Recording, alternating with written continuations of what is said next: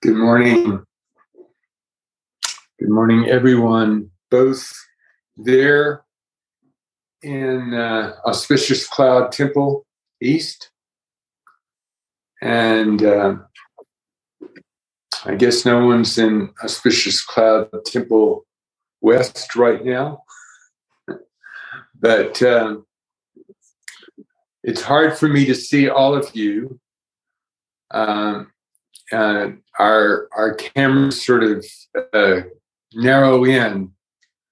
So right now I can see very clearly Tricia and Roshi, and I think I see Curtis and a number of other people whom I know. And let me ask again, just to make sure that the sound is coming through all right. If I could get a thumbs up or something, yay, good.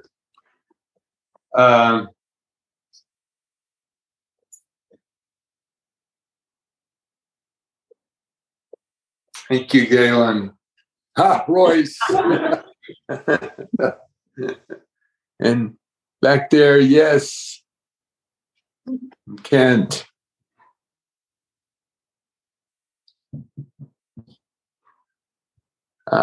Yeah, Constance.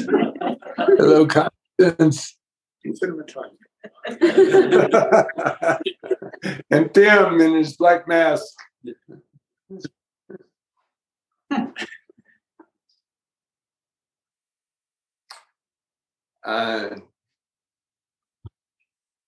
It reminds me of Galen's quick movement, almost immediate movement to respond to my desire to see all of you.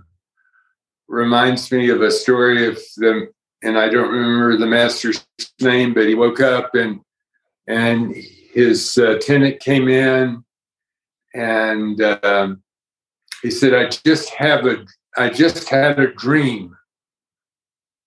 I just had a dream, and I want you to interpret it for me. And the attendant went and got a bowl of water and a cloth. I think this is the order right, and a cloth to help him wash his face.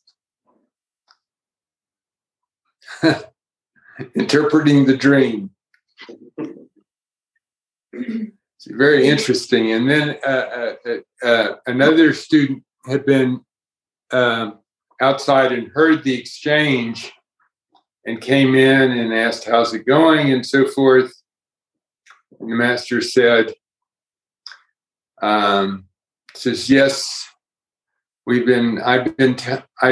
had a dream, and I asked my attendant, I don't remember the name because I didn't put it in my notes, but I'm remembering it sort of offhand, top of my head. He said, and I asked him how to interpret my dream. How do you interpret it? And this other student went out and got a bowl of water for him to drink. It is our way to respond to the situation, and it is the teacher's way to acknowledge that that response is wholehearted and appropriate and caring and compassionate. It may have nothing to do, or I don't know what his dream was, but may have nothing to do with the actual dream. What's being interpreted is that very sincere request between teacher and student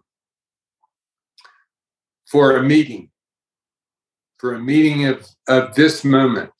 And I'm going to hope that I also can offer that to y'all. When I was invited by Roshi to give this Dharma talk. It was at the occasion, it was after the occasion of her Dharma talk on October the 5th, or October the 16th, I think. Somewhere in the late October. And she talked about, at that Dharma talk, she talked about, first of all, it was entitled, "The Gate is Already Open," in which she spoke about 5 paths. First was the path of accumulation or preparation. Second, the path of joining. Third, the path of seeing. Fourth, the path of meditation. And fifth, the path of no more learning. Turns out she, at that time, I had made an observation about her statement that Shackleton had gotten advice on his effort to attempt the crossing of the Antarctic from a group of Norwegians who knew a lot about working and exploring in very, very cold climates. And they had suggested given him some very good advice about the use of dogs and sleds and so forth. And she made the observation at the time that while he had sought out the advice, he didn't quite understand it. And while he did bring with him the dogs and the sleds, even brought with him, I think it was a Model A or a Model T Ford, he didn't quite understand their appropriate place in his effort to cross the Antarctic.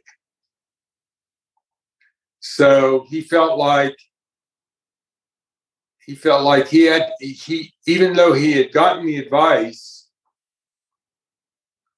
he felt like he knew that he couldn't use the advice because it had come from someone else. It wasn't his own advice. It was his own understanding. There was a miss there. And so he felt like for these dogs, that what he should do is he should put them on the sleds and that the people should pull the sleds and the dogs.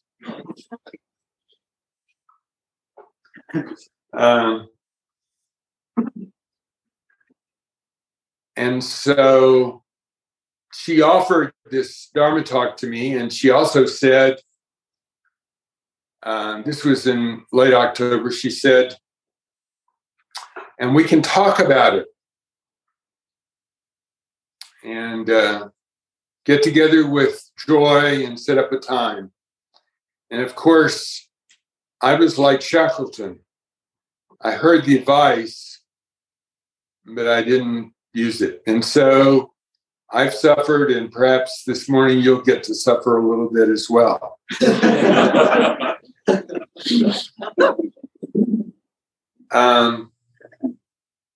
She mentioned that I, along with several other members, sort of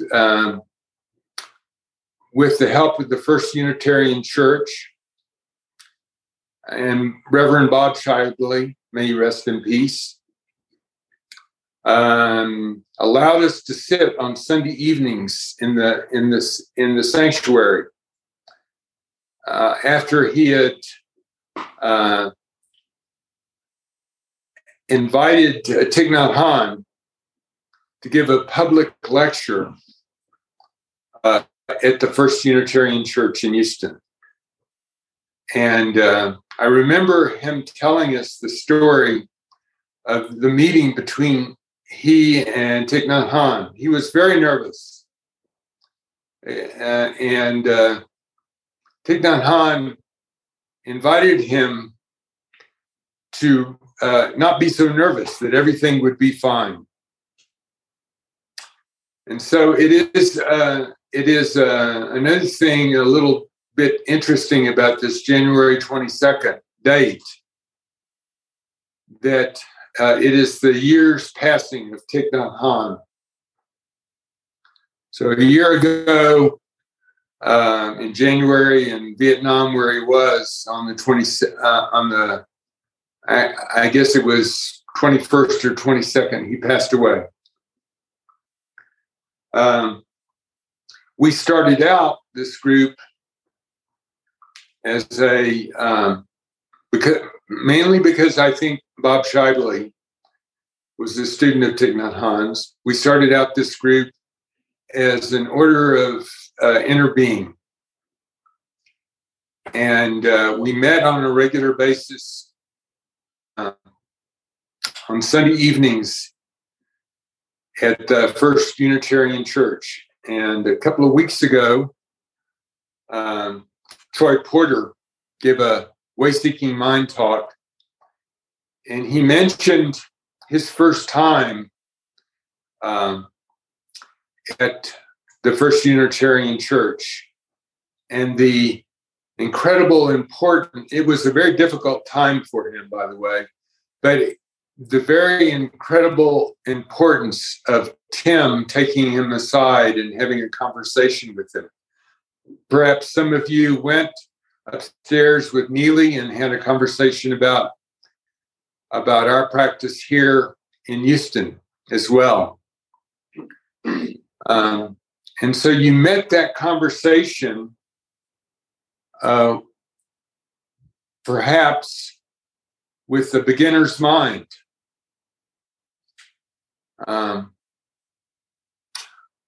When I started at the First Unitarian Church, I think I brought the beginner's mind as well. Many of us, when we come to practice, we come there with the beginner's mind.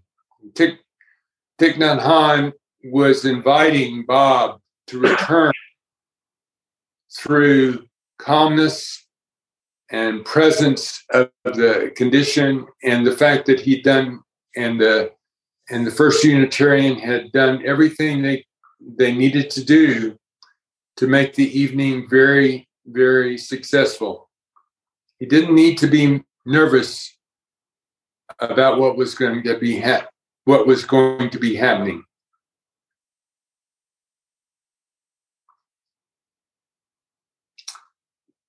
Suzuki Roshi says in the first chapter of Zen Mind, Beginner's Mind, that people often say that Zen is difficult. And then he goes on to mention the fact that the difficulty of Zen has got nothing to do with sitting cross-legged in the lotus position. It's hard. Not everybody can do it, but that is not the difficult part of Zen. He said, in effect, the difficult part of Zen was to keep the beginner's mind pure. And I remember when I first read Zen Mind, Beginner's Mind. At the time, I was working at Baylor College of Medicine, and I was working in the basement making computer runs for a group of us who were working on something called behavioral environmental psychology. And the essence of that psychology is that our behaviors are to a great extent determined by the behavior that we're in. And I would invite you to look around at your friends in the Zendo and see that they are, in fact, exhibiting Zendo behavior at a Dharma talk. That's what they're doing. And we can't see into their minds, but their behavior is Zendo behavior at a Dharma talk. That's very powerful.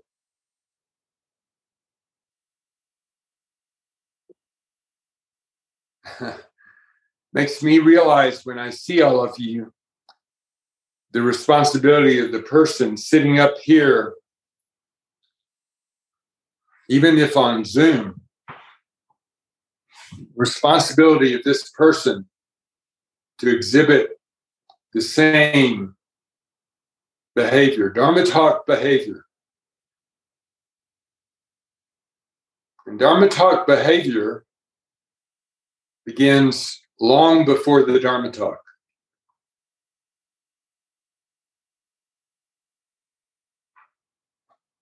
But I misunderstood something of the pure mind and the beginner's mind. And I would, I might suspect that many of you there, if you're there for the first time,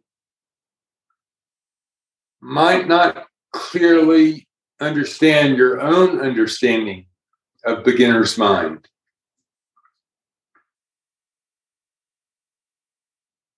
I'm not sure if that's true. Maybe you all do. But that's something to turn over deeply. What is my understanding of beginner's mind? Even when we've practiced and maybe even reached all 5 paths, although probably not the 5th path, but at least the first 3, we're always in the state of trying to keep the beginner's mind pure, even with all that learning. Because all that learning that we've done, or haven't done in my case,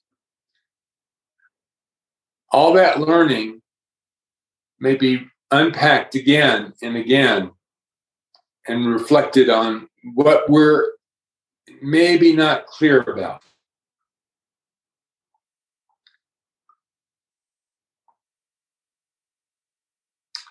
I think that's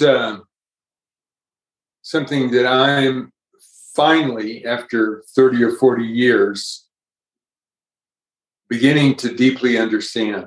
Some of you have much better karmic benefits, so that you already understand that or have understood that some time ago. But it's taken me a really, really long time to understand that. I want to say that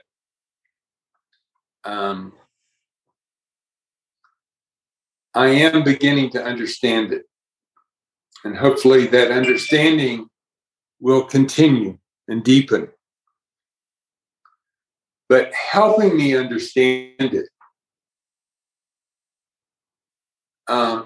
is Sangha. And it's Sangha that is here, right there, right now, and on Zoom. And it is Sangha that physically is no longer here as a embodied self, if you will. But as I look at the Zendo, I can see those people. And they're there even when we don't know that they're there. And they're leaving their teachings and their wholesome actions with us. So that's really important for us to all appreciate that we come to this point in our lives, not alone, all around us. The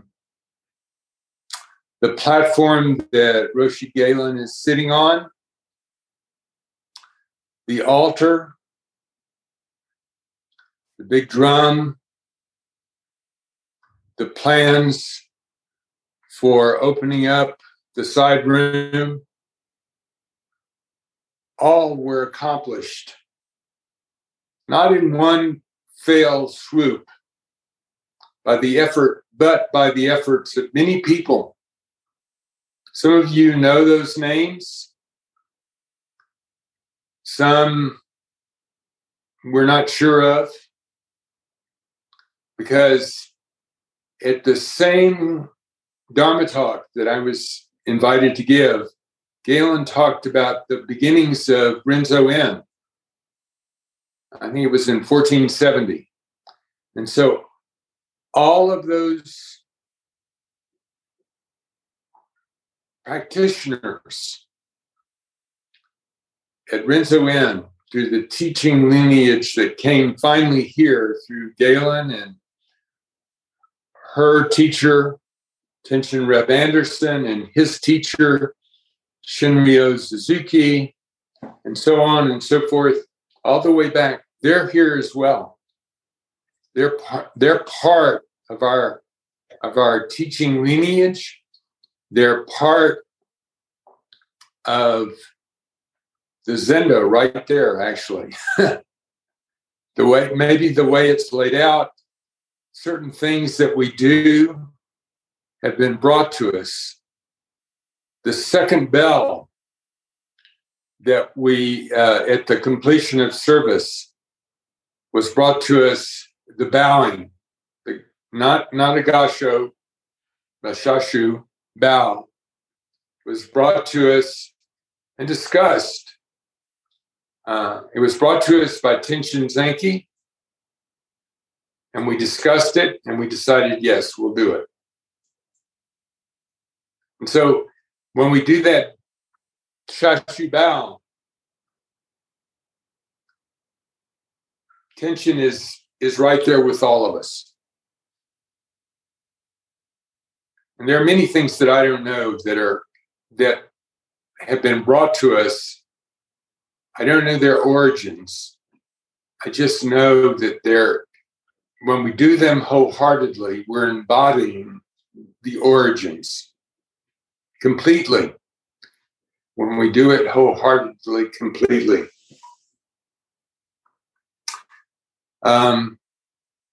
She spoke about Shackleton, and she asked the question after she spoke about her interest in her study of Shackleton. She asked the question, how many of you know the name Shackleton or know who he is?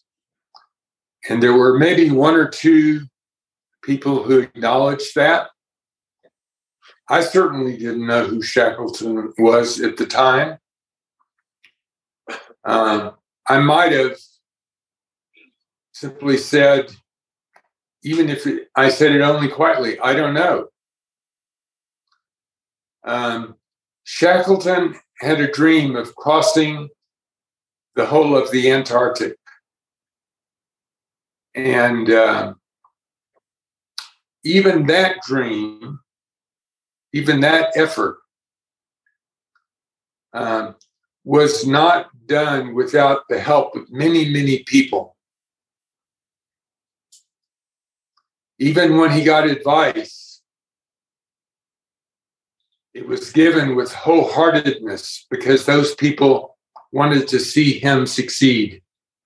Maybe it was impossible at the time for him to succeed. The actual crossing didn't finally succeed until the 1950s. When we talked about this, I went out and was on my walk, and I found in a bookstore this book. I don't know if you can, to me, it looks upside down.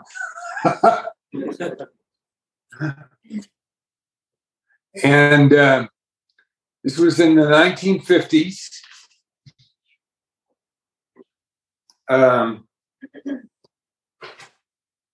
There's a picture of a tractor that's standing over a crevasse.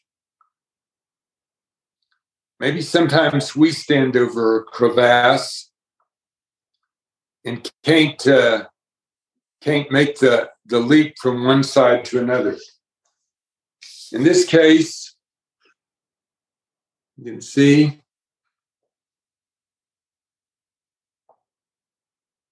the two rear tractors are on one side of the crevasse. The one tractor is down in the hole. Scary, isn't it? And then the final right side of the tractor's right side tractor is on the other side of the crevasse. At any given time, maybe that's a picture of us if seen from the right perspective. Part of us in part of us stable, like the rear tractors, more or less stable, not really. And needing to balance as we lift one foot to go forward, the other foot supporting us. What are those 2 feet? What are they? Well, I would suggest maybe they're more than just 2 feet, but at the very least, they're the 2 feet of practice and learning. Dogen says, as far as the eye can see, based on your study and practice. So I take that now much more to heart, study and practice. Roshi Galen said, I sit she said I sit every day. I certainly recline every day. I'm not sure about sitting. But reclining is one of the 4 poses, and it's a good pose to be in when we're trying to sleep. A friend of mine who I am in a Dharma discussion group with called Tea with Dogen. And right now we're going over acupuncture. It's I guess fascicle 28. And I didn't write down again the name, but it's Dogen's discussion of the acupuncture point of Zazen. And we were having a discussion last week about that. And sleep somehow came up. And he was a Dharma heir of Roshi Halifax. He now lives in Kyoto with his wife and stepdaughter. His name is Genzan, and he facilitates our group. It's been going on for a number of years. I got into it when I came here to Santa Fe. We're going through the Shobo Genzo, and we read a fascicle, one fascicle, the same fascicle we'll read in at least 2 translations.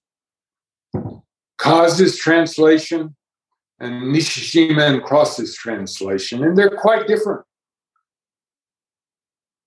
And that's a help to see the various perspectives, to see 2 different perspectives on something. It is helpful, and I would invite us all to not be afraid to inquire about the perspective of the other person on the same thing that we think we're seeing. You might find it quite different. I know in my own life, having been married now for 48 years, that I'm coming to realize how clearly language is inadequate without that question of what is your perspective?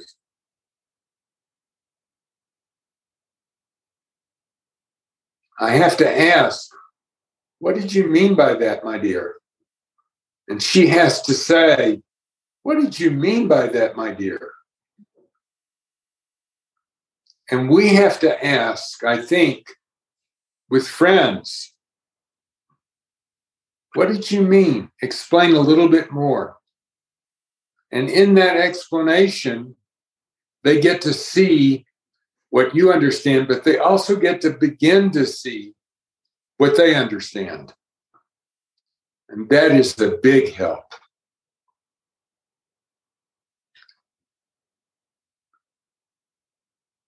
Now, I did put together a Dharma talk, but as is my case, my Dharma talks tend to go off script very quickly.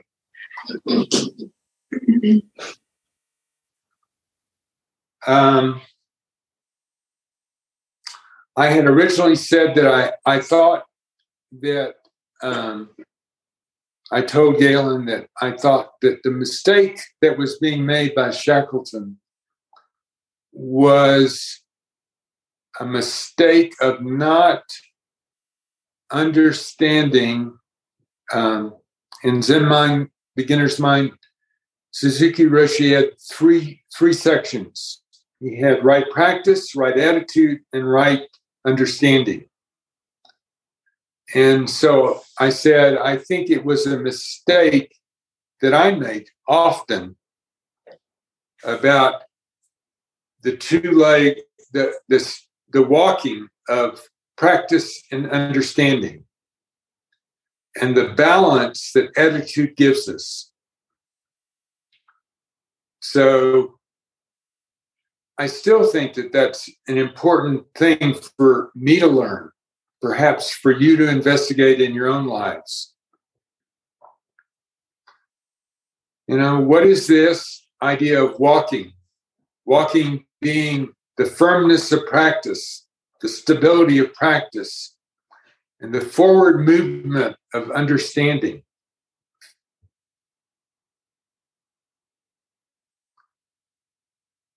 I always thought I understood very quickly. I remember once Peter Coyote came to the Zen Center, and he would give a workshop on using of masks. And we would have breakfast in the mornings. That was fun. But I also remember something I could have taken to heart, but had a difficulty doing so. And that was deeply listening to what the other was saying. And that I couldn't talk at the same time that I was deeply listening to what the other was saying. And of course, much of our talk is silent talk. So it's good for us to sit and explore our desire for silent talk. Because underneath that desire for silent talk is real silence, very important silence, that is our aspiration for doing good, for doing something wholesome.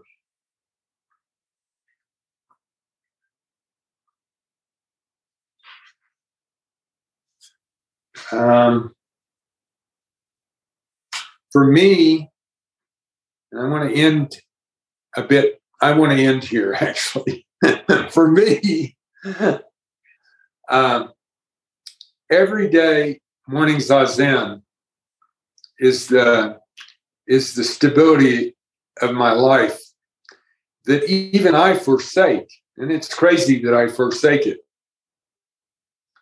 But it is, when I don't forsake it, a foundation that helps me step off into the complete day. And in that foundation, zazen is important. Actually, the night before is important. Not staying up too late, not watching too much television, eating moderately, sleeping well. Those are all part of that stability. and sitting is important. But for me, really one of the most important parts of that is morning service. And morning service at Houston Zen Center has been, it's not like morning service at Apaya. Morning service at Apaya is quite different. Morning service at Apaya does have a regular routine. It's always the same.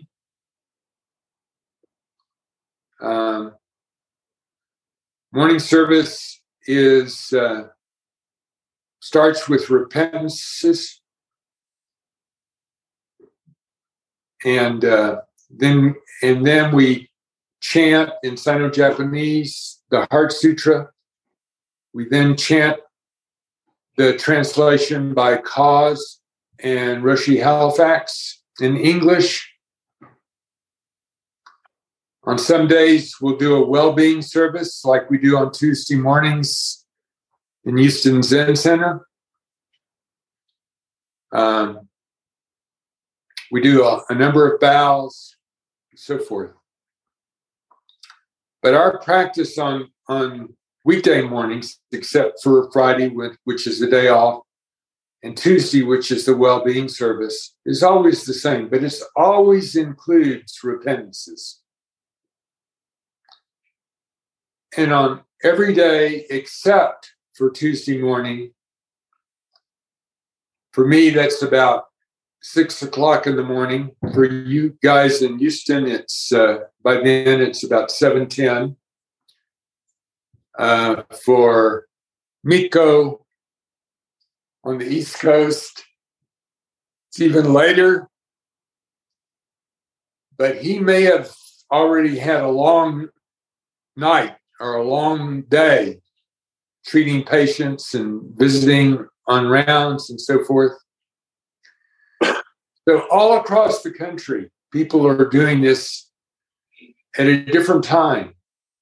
Me in the morning, a little bit later for Mitko, for our sister Sanghas in New York, also a little bit later for our sister Sanghas on the West Coast, way earlier. We're all doing it different. But for me, the important part is that repentances, and then we take refuge. And even the refuge that we take is in, I don't know what the original origin of it was. Galen, I'm sure, knows. But I think the first time we did it may have been at a service offered by Tenshin Zenki, but it may have also been a full moon service. And I don't remember exactly. But it's very important to me. And in my own practice, in this little zendo that I'm in, you haven't seen it. I have a few things on the bookshelf. I have my altar, candle and ash, incense bowl, and a flower and a statue. I now have a picture of my mother, my older sister, and I in a swimming pool. A picture of the end of a retreat some number of years ago, candle, so forth, etc. But we do refuges, and those are very important to me. I want to continue to take refuge in the Houston Zen Center. And as Apaya opens up, and as my Tea with Dogen group and another Dharma study group that I'm involved with expand and get more people in, I want to remember that when I go, I'm taking refuge, but I'm also there to help in the refuge of the others. So to do that, I need the other part that I mentioned, the 2 steps, practice and study and learning. I need the second part, the forward movement, movement of study and learning. And we all need that, but we need it. We need it sometimes seeing clearly what our own delusion is about that learning, and then going deeper through the help of others, teachers and friends. Have discussions with your friends. Have discussions with teachers. Have discussions even with yourself. That would be good. So this is my very off-script Dharma talk. Maybe we'll be coming back to Houston sometime later this year. And I have promised to let Galen know. Maybe there will be a chance for me to practice in person with you. I hope so. I miss you all terribly. My heart is warmed deeply by the practice that you offer and by the technologists who, during these last 2 years, have brought us Zoom so that we can practice together across this great distance. Thank you all so very much for being here and being a part of the Sangha.